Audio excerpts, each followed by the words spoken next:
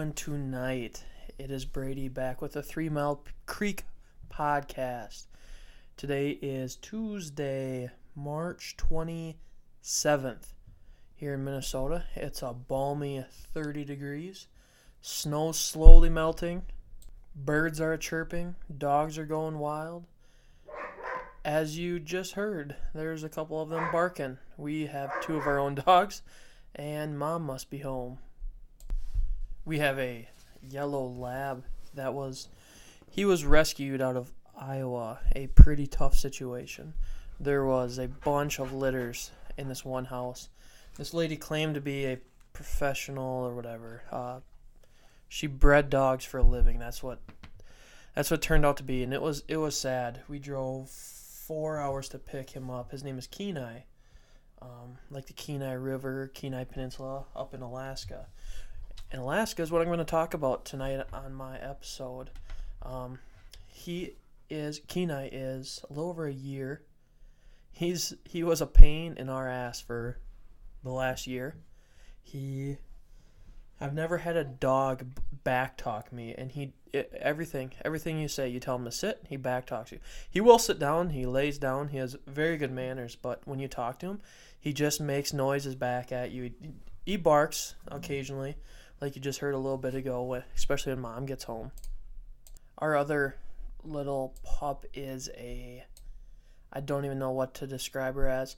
We got her DNA results back a couple weeks ago, and I would say that somebody pulled those out of their ass, because the way she looks, the breeds that they say she has in her do not make sense. They say she had German Shepherd, Golden Retriever, what else are there? Siberian Husky, a Chow, all great, big, fluffy dogs. And she is the opposite. She is a small, little, fluffy, little, I'd call her an ankle biter, but she doesn't bite her ankles. She's probably the most well-behaved dog we've ever had. We got her from a local animal rescue. She was rescued down in Nebraska on an Indian reservation. Sometimes someone from our area was driving through Nebraska, I guess, and came across a litter that I believe there's 7 puppies that were part of the litter. Mixed breed, all sorts of genes and breeds mixed into one. And the mom was there underneath an abandoned house feeding the 7 puppies. They were all tiny, just a couple weeks old, 2 or 3 weeks old when they were found, and somebody rescued them and brought them up to southern Minnesota to an animal shelter, and a bunch of donations poured in to start caring for them. And they got tested, and they all had parvo. All the puppies had parvo, and one little pup ended up not making it, and the one we ended up getting, her name is Denali, named after Denali National Park, Denali Mountain, in Alaska, if you're unaware.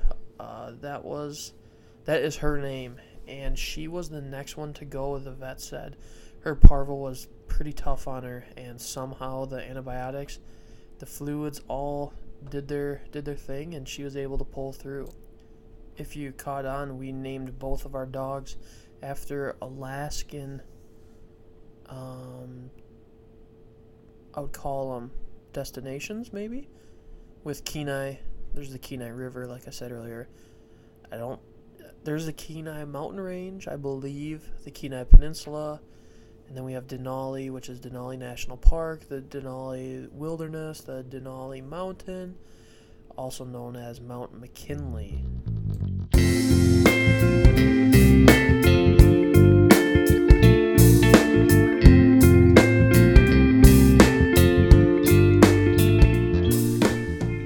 Welcome back to the 3 Mile Creek podcast. I'm Brady, and we are going to talk a little bit about my Alaska trip last year to Alaska. Weird. From Minnesota. We flew out of Minneapolis on July 4th, and landed in Fairbanks on July 4th. No way. Yeah. So that's how that went. Gonna talk a little bit about what we did, what we saw, what we toured, drove to, trained to, boated to. So yeah, like I said, the first thing we did was we flew to Fairbanks, Alaska. Kind of smack dab south center of the state on the southern side. The state is massive, so I would say it's more in the south center. Look on a map. Tell me if I'm wrong. Send me an email. Tell me I'm wrong. We stayed at a hotel. I should back up. We flew out. My wife and I. At the time, it was my fiance. Flew out to Fairbanks with her family. A set of aunt and uncles, her parents, her younger sister, and her grandparents. And it was actually for their 60th wedding anniversary. We were celebrating, and that's where they wanted to go, and we went. So that's that, and I don't think anybody argued that they wanted to go to Alaska. The great unknown. The last Alaskans. Deadliest catch. Without the crabs. We're almost out of gas. Cold. And that's where we'll stop that song. So the first night we stayed overnight in downtown Fairbanks. Honestly, I'm going to give my honest opinion because I'm an honest man and I expect honesty from people. I was not a fan of Fairbanks. Number one, it was sunny from 5 a.m. until midnight because things are a little different up there. I'm not going to go into the science on why that is. You can look it up. But it does not get dark up there. During the summer months, I will say that. The winter months, it does not get sunny. It's dark all day long. Look it up. Like I said, I'm not going to tell you the scientific reasons on why. It's pretty easy to figure out. Basic science class will tell you why. The layout of Fairbanks it's a great town for specific reasons. The scenery is pretty cool. Very nice airport. We had no issues there. There's a lot of history at the airport, a lot of stuff to learn about there. But going throughout the city, we had a hotel taxi, so that was pretty common what a hotel taxi driver looks like. I'm sure you all have done it before. We got to our hotel and we were all hungry because airplane food can be expensive. And so we all ordered pizza to the hotel and we had to go pick it up.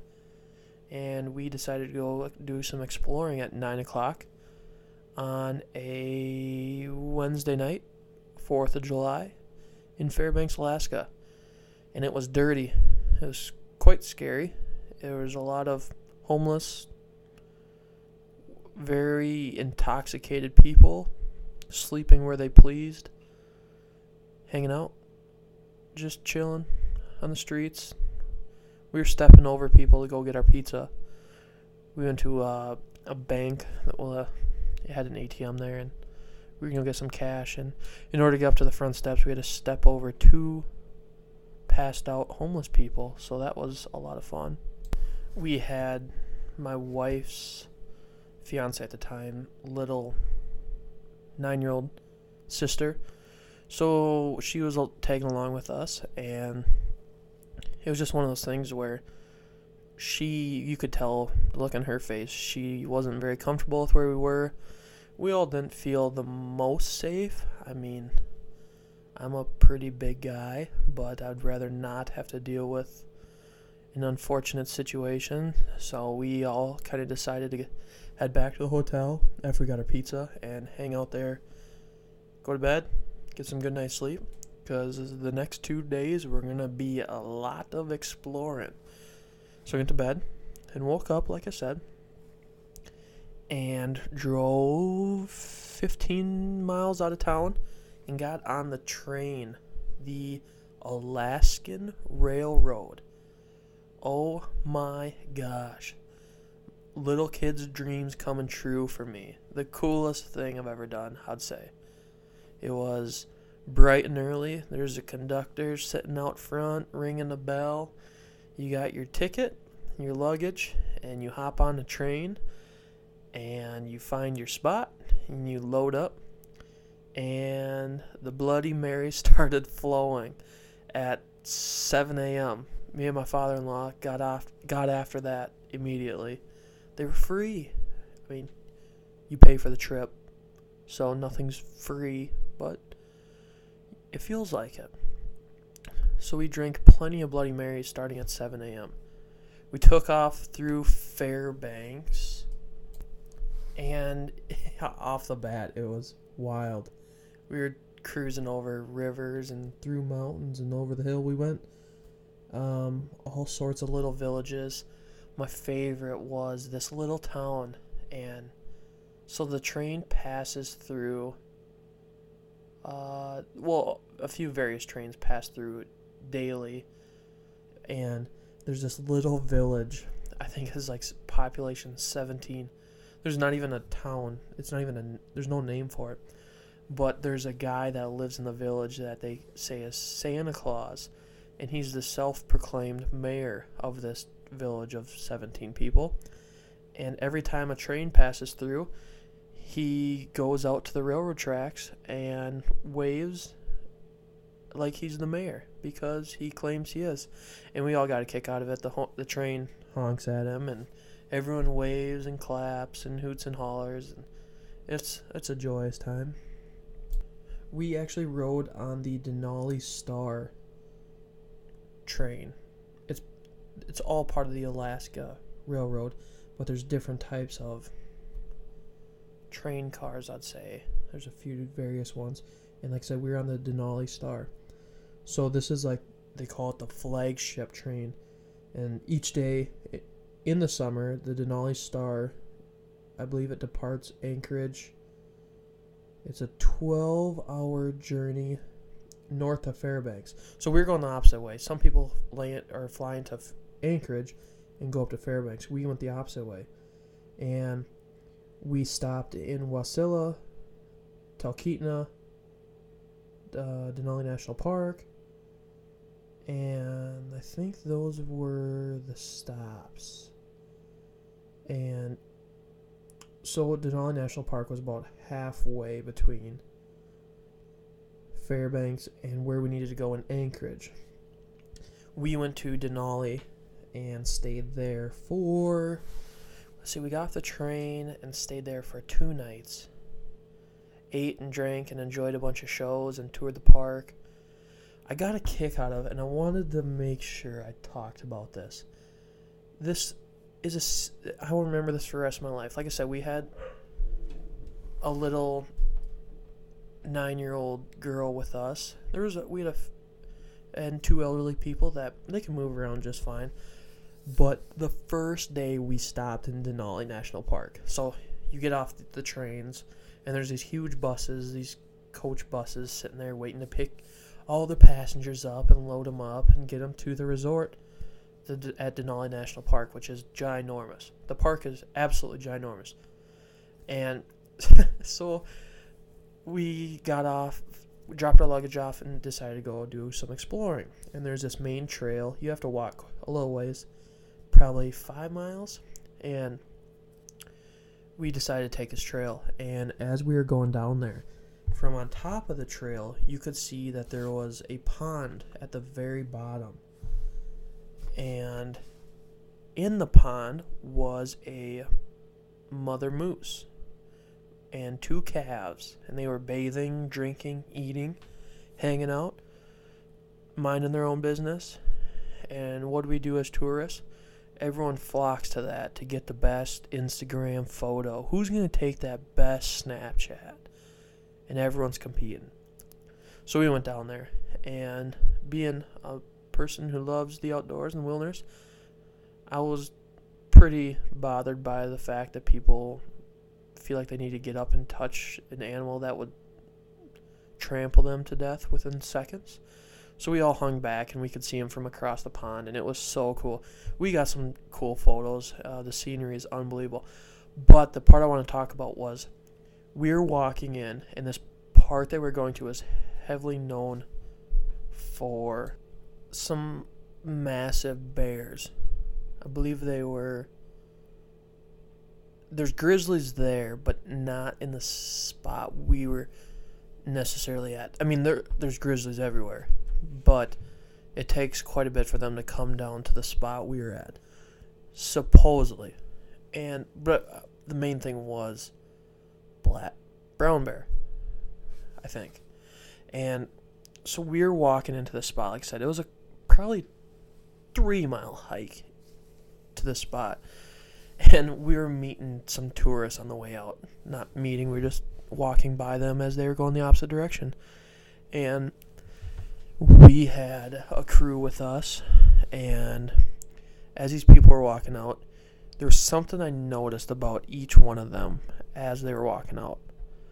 Everyone had something to defend themselves. There was this group where, no joke, each person in the group had dual revolvers on a chest mount. It was it was like Lara Croft Tomb Raider coming out of this wilderness spot where these bears are at. And then there was another group where they all had numerous cans of bear spray, and seeing pistols in this spot was very common, as there's bears everywhere and people wanted to defend themselves. And there's us, this family from Minnesota that doesn't have bear spray or the recommended bells and whistles to alert bears in the distance, or the gun. Nothing. We have nothing besides maybe a pocket knife one of us had. Maybe that was me. To defend a bear. I just wanted to touch base on that. And we were down in the river bottom. We saw the moose and everything. That was all sweet, and there was some cool stuff with that. But then we went on a little expedition after that along the river, and it was there's these sandy beaches that were super nice, and it's probably 50, 60 degrees out, and good sweatshirt and short weather. And we get to this beach, and it's littered with bear prints, tracks everywhere. And we are good 5 miles from where we need to be at this point, and there's not another tourist in sight besides our group. And it's pretty heavily wooded, and that made the hair stand up on the back of my neck. Being unprepared in a spot with there's definitely a bunch of bears that had just been there. And luckily we made it out. During a trip in Alaska, we only saw 2 bears, I think. When we were up there was a bear attack right outside the Air Force Base in Anchorage. There was a guy riding a pedal bike, and a mother bear chased him down and pushed him off the bike because she had 2 cubs in a tree, and he biked underneath it, I guess. Thankfully, that was not us. Back on the trip, we stayed at Denali for 2 nights, I said. Lots of things to see, purchase. It was your normal touristy spot. And we stayed there 2 days, got back on the train, headed south down to Talkeetna, Wasilla, all the way to Anchorage. It was a good trek. We got the Bloody Marys flowing again. There is no doubt about that. And it was just a trip that it's so tough to put some of these trips into perspective. You just have to go visit and explore them. The train trip from Fairbanks to Alaska is something that I wish there could be a video camera on top of my head that records all the scenery. I mean, you could see Mount Denali at one point. It's tough because it's the highest point in North America, so it's covered by clouds like 90% of the time, they say. And we were 40, no, it's got to be longer than that, 50 miles out. And that's when we saw it for 3 seconds. Clouds cleared, and they yell, look to your right, and train's going 40 miles an hour, and you see it, and then it's gone. So that was part of that trip. We made it down to Anchorage, and from Anchorage we rented two vehicles and drove about 2 hours south to Moose Pass. Anchorage seemed like a really nice town. It's definitely the biggest city in Alaska, and it seemed like I could live there. We weren't there for very long, so maybe I could. I don't know. If you're from Anchorage and you got some interesting stuff, tell me about it. Hit me up at my email. And it seemed like a nice spot. Everything I'd like to do, but maybe a little too much of a city.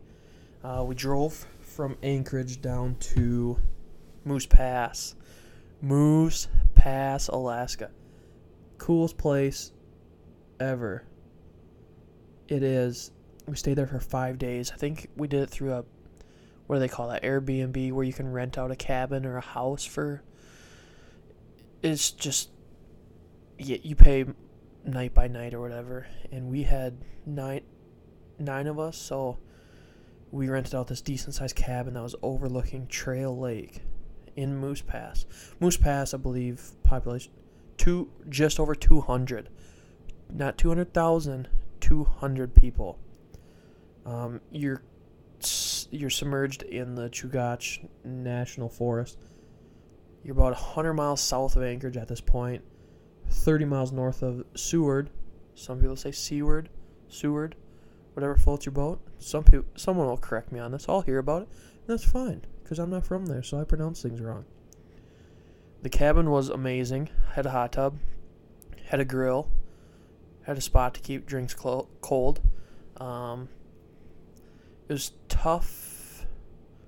I thought I'd do a little bit more fishing there, but it wasn't very accessible from the spot we were at, and I didn't want to steal the vehicle because I was the only one that wanted to fish in the lake, and everyone else wanted to do other things. So I didn't do much of that. We ended up booking a trip with Chugach Backcountry Fishing. Corey Hetrick and Jared Lundquist, I believe. And Jared's from Moose Pass. I know Corey's from the area. And I can't say enough about these guys. I was a little nervous about going into it. We were going to do, so I should back up. We were going to do some sockeye fishing on the Kenai River. We didn't know what was going on. We called them, signed up for the trip. They told us where to meet them, what to wear, what to bring. We were told not to bring anything, just show up wearing clothes and they'll take care of us. And we meet them at this gas station and took a bunch of back roads from there. And Corey and Jared were just awesome. Probably the best guides I've ever had. They were down to earth. They never got upset about anything. My wife's grandpa ended up snapping one of their fly rods, and not on purpose, it was an accident. It was just in the boat, and he was trying to get around, and he leaned on it, and it snapped, and I don't even want to know the price of the rod, and it broke, and nobody batted an eye. It was just, obviously, that they do that for a living, but when equipment gets ruined, it's not the greatest day in the world, but they never made it a damper anything. And so we met them at this gas station, and we followed them. We got in these suits, and we got our wading boots.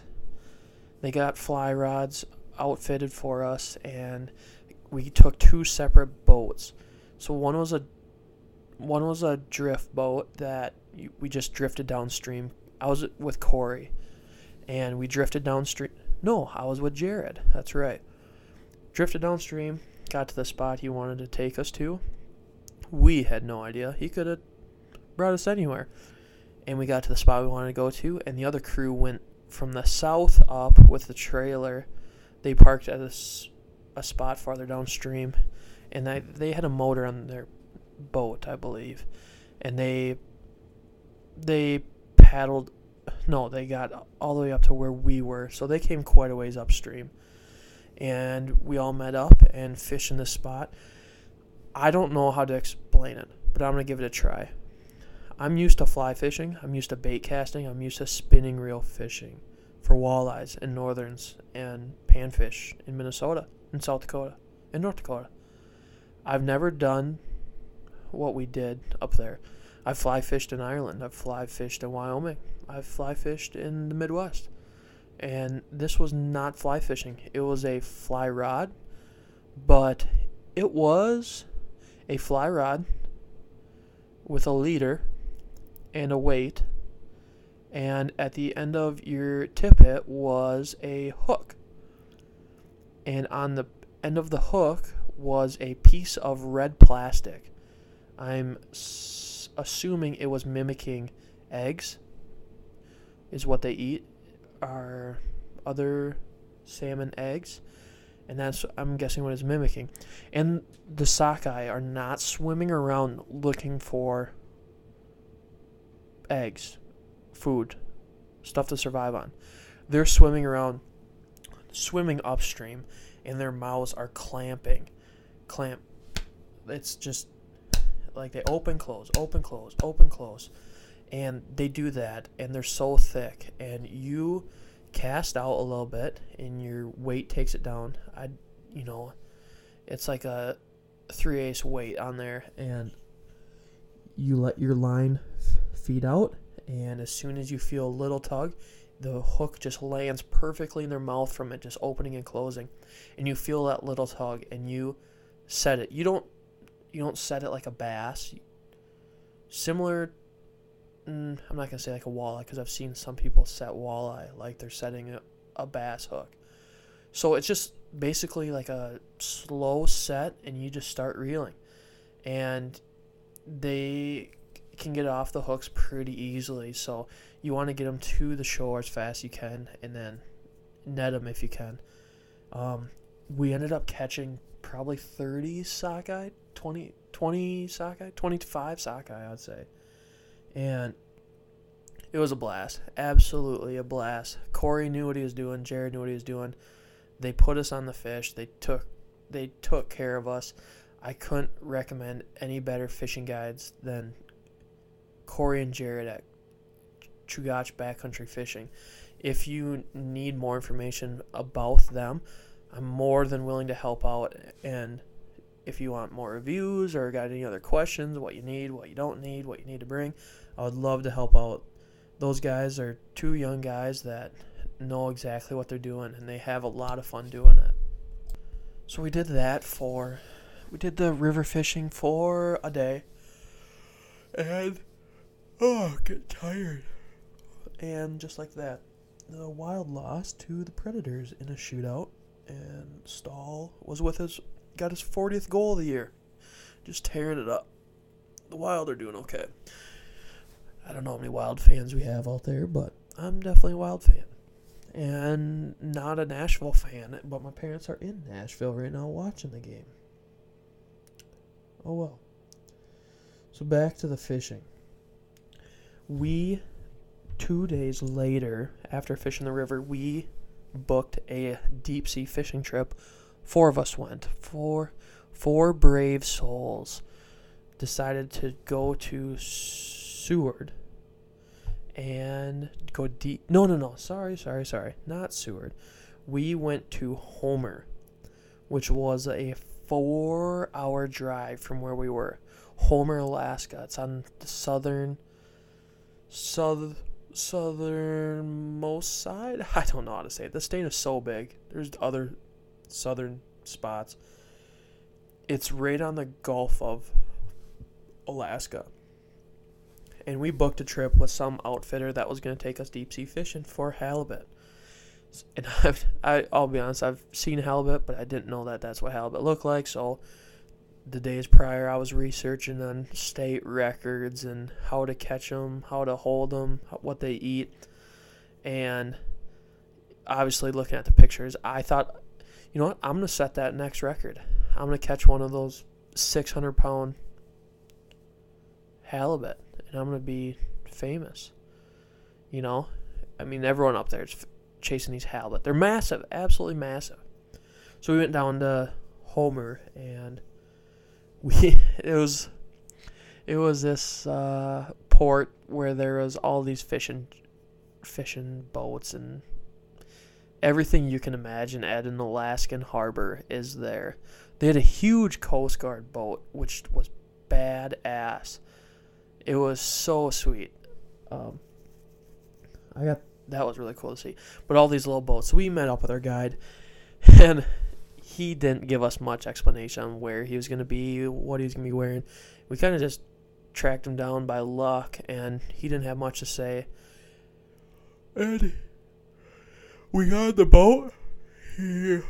He rigged us up with some life jackets, and we took off. And he told us it was going to be about an hour trip on a boat going 40 miles an hour, and that's tiring and long, and it's raining, and it's cloudy, and it's very wavy, so it was not very comfortable. And I'll get a kick out of it when we were on this boat. I think it was probably like a 26-foot boat. We were in the cab, and it held us all. It was a nice little boat, and on the dash he had a pistol, like a 9mm or 45. I'm not sure exactly what it was. It was kind of tough to see, but it was pointed. It was just sitting up there, and it wasn't completely secured or anything. So we got to a spot, and we started fishing, and I had brought that up. I said, so what's the pistol for? And I wasn't too concerned about it. He was a nice guy. He was probably my age, maybe a little bit younger. He was, I'd say, in between 20 and 30. And I asked him about the pistol, and I said, what's a pistol for? And he goes, oh, it's for unruly passengers. And the look on my face, I guess, was quite hysterical. Kind of scared the shit out of me. We're in the middle of nowhere, and he could probably do what he wants and get away with it. Nobody will know where we're at. It's massive. You can't see shore in any direction. We're in 400 or 500 feet of water. 100 feet of water, yes. And it was just quite comical. But no, he actually uses the pistol in case he comes across a fish that he gets in the boat that he thinks can harm somebody, in a sense. Not necessarily shark, but larger fish that if they flap around could hurt somebody in the boat. He'll take care of them before he gets them in the boat so that they don't jump around and end up being a liability for somebody that's out fishing. So that's what it was for. And so we get fishing. We went halibut fishing, like I said, and we tried out a few spots and caught some pretty massive fish. They're definitely the biggest fish I've ever caught. They're ugly sons of bitches. I've never seen or held one before. And I think the ones we were catching were probably 50 to 60 pounds, he said, and which I thought was crazy because I've never caught a 50-pound fish before, like walleyes and stuff, 8, 9, 10 pounds, and northern's a little bit bigger than that. So I've never caught a 50-pound fish before in 400 or 500 feet of water. So it felt like if these rods are 4 feet long and they're, oh my gosh, they're about an inch round. So there's no flex in these rods, and you're fighting this, and it feels like you're trying to reel in a boulder that's not moving. These hooks are scary. They're similar to like a catfish hook. They got that wicked tooth on it. And, we're using these. I forgot exactly what we're using for bait. It was like these little, they're obviously bigger than minnows, but the bait we were using is size of some trout that we'll catch around here, so it's pretty remarkable. And you drop it down 400 feet, and you'd feel a little tug, barely, like these rods don't flex. And you just start reeling. You don't set the hook, nothing. You just start reeling. And you fight. I bet you we fought some of those fish for 30 minutes, and you get them up to... We're also using weights that are 2 pounds. 2-pound weight just to get down that far. We don't even catch fish around here sometimes that are 2 pounds. So it's a long ways down there. And it was so much fun. takes the right person to enjoy it. I mean, it's not sunny and you're not getting a suntan out there. It's miserable, it's wavy, it's windy, it's cold, it's raining, and I really enjoyed it. I like that type of weather. I like the harsh conditions, and we caught a lot of fish in this spot. And we ended up moving. We moved to a different spot in the Gulf of Alaska, and we were fishing in about 600 feet of water. And we weren't fishing for 5 minutes, and I got my line down, and I got a bite, and we started reeling, and I fought this fish for probably 45 minutes, maybe closer to an hour. My arms were on fire. I've never been so close to offering somebody to reel in my fish. It fought and fought, and we get it up, and it's a lingcod. I don't know if it's Lingcod, lingcod. Look them up. Ugly, beautiful. They taste wonderful fish. It rose as soon as I got it up in the water, and our guide freaked out. The size of it was unbelievable. Obviously, to me, it's now my biggest fish I've ever caught. And I was freaking out, and I was screaming and hooting and hollering, and we go to net it, and he's got this massive net, and he scoops it, and the net snaps. The handle breaks. And luckily, he had another one that was able to whip that one out and get the fish. So it was double netted, and we get it in, and if you get a chance, check out our Instagram page, because I have pictures of it on there, and that was so wild. They're so ugly but beautiful, and they got wicked teeth. Oh man, it's so tough to put into words what these lingcod are like. But our guide said it tasted excellent, so we kept it and ate it back when we got back home in Minnesota, not in Alaska. We also caught a lot of, I think they're redfish, kind of ugly, look like big goldfish. And I ended up catching another lingcod off the back of the boat, and I fought this one for, no joke, an hour, and we got it up, and it was probably not double the size of my first one, but not far off. It was ginormous, and we went to go net it, and the line snapped, and I think the line we're using was 80-pound test, and the line snapped at the boat. It was unbelievable, and everyone saw it, and it was a dinosaur. It was an absolute dinosaur, and I'll never forget that. It was so much fun. So that kind of wrapped up our deep sea fishing. Like I said, there was 4 of us that went, and we caught plenty of fish, and we came back to the harbor, and our guides took care of them. They got our address back home, and basically we gave them a tip when we were done. We paid our fees, the processing fees and stuff like that. Wasn't too bad. And then we gave them a tip, obviously, because they took care of us out there all day, and they gave them our address, and they took care of the rest. They cleaned the fish, they shipped them back home for us, and they showed up basically the day after we got back home, so it was just about perfect. A crazy thing about our guide for our Homer, Alaska halibut trip, I wish I would remember his name. He was pretty cool. You could tell he was a tough son of a bitch. He bust his ass to make sure that we caught fish. And I asked him what he did in the free time, because I think he said he guided for about 4 months out of the year, halibut fishing, and then the other months of the year he works for a rancher, and he flies a helicopter for one of these ranchers that is in Alaska. So I mean, they've got land everywhere, and instead of driving, they fly the helicopter, and that's what he does in his free time. And I thought that was so cool. And that's absolute dreams coming true to me. That would, to guide for 4 months and fly a helicopter for the rest of the year. Could you really beat that? No. So I'm going to be wrapping up my podcast here tonight. This is episode 3. Like I said, I'm giving this a whirl. I've never done this before. Just talking about my experiences, places I've been, places I've seen, things I've done. And my Alaskan trip was besides my honeymoon, the Alaskan trip was the coolest thing I've ever done. If you've never been there, I'm not even going to attempt to explain it anymore because it's one of those you have to go there to experience it, and you won't find a place like Alaska. I'm still trying to convince my wife that we need to move there, and she's not completely against it. So we might be working on something here.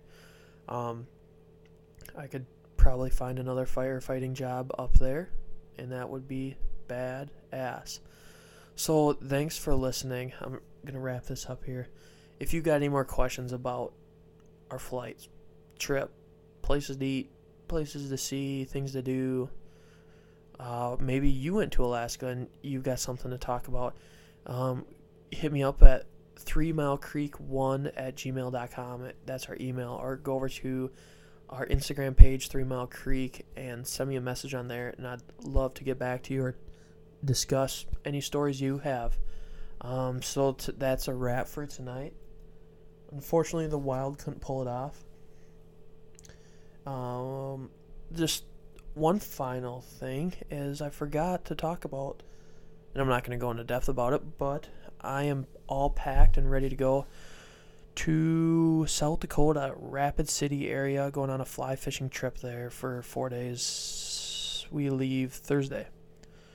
Thursday morning, we're going to hit up the Missouri River, do a little walleye fishing. And then Friday, Saturday, Sunday, Easter Sunday, I'm going to be fly fishing. That didn't go over very well with my very religious wife. But we compromised. And I'm going fishing. And we're all going to be okay. So my next podcast will probably be a follow-up to that trip. Hope you guys have a good, safe rest of your week and Easter. Hang out with family, have a few drinks, eat a lot of food, go to church or don't. That's up to you. I'm not going to get religious.